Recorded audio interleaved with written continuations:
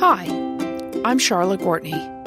I love learning, and I love learning from others, and I love conversations because they teach me so much. I feel like conversations are disappearing, and I can't let that happen. Let's have conversations again. This podcast is about the conversations I wish we were having.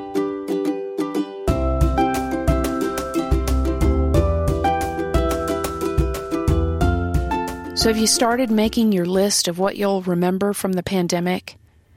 I'm working on mine. I don't have it prioritized yet, but I'm settling on what will make the list. One thing that will make the list is this painful feeling of doing the same thing over and over again with no reprieve. Every day, just like the day before. And there were reasons this had to be the case, valid reasons why my husband and I did everything from home. We worked at home, we ate at home, we took our dog for 3 walks a day at home, Zoom call after blessed Zoom call, shopping only for what was necessary, ordering everything we could online. I love our home, but it became too familiar to me. There was no separation between work and home. Next to my spouse, my closest friend was our dog, Jackson. Sure, we tried to have video chats with friends and family, but there were no meals shared, no cup of coffee to be sipped as we conversed. I wanted to go somewhere, see something different, but where could we go? I wanted to eat out, but I wasn't willing to risk sitting close to others with our masks off. I really wanted my parents to be safe, so I did everything I could to be safe. So you know what I'll remember from the pandemic? Futility.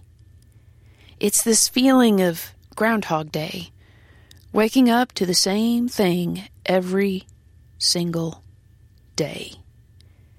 Futility is one of the hardest human experiences. The damage it inflicts on our souls isn't immediately obvious. It's not like the gaping wound requiring stitches. Rather, it's more like that stubborn ear infection that kind of rises to the point of acuity every once in a while. The pain becomes constant, a companion we just get used to. When we first get an ear infection, we start out treating aggressively. We go see the doctor, we get antibiotics, but after a few months, and it's still hanging on, we just kind of get used to the pain. In fact, we forget what it was like not to hurt. I wish we could have a conversation about what futility does to our prayer life. So when you quit caring whether it changes or not, when you quit trying to make it change, do you also quit praying? I did. I prayed for others. I prayed for the church I serve and the leadership decisions that were always front and center. But I quit spending time in quiet. I quit being available to God. I quit enjoying God's love for me. I guess really, I quit allowing grace to have its way in my life. There has to be some kind of spark for the light to weave its way between the cracks, to shine through them. And there was just no spark. Cracks? You bet. There were plenty of those. But light? My experience was futility numbed us. And now it's more familiar than anything else. Thankfully, I have come to pray again.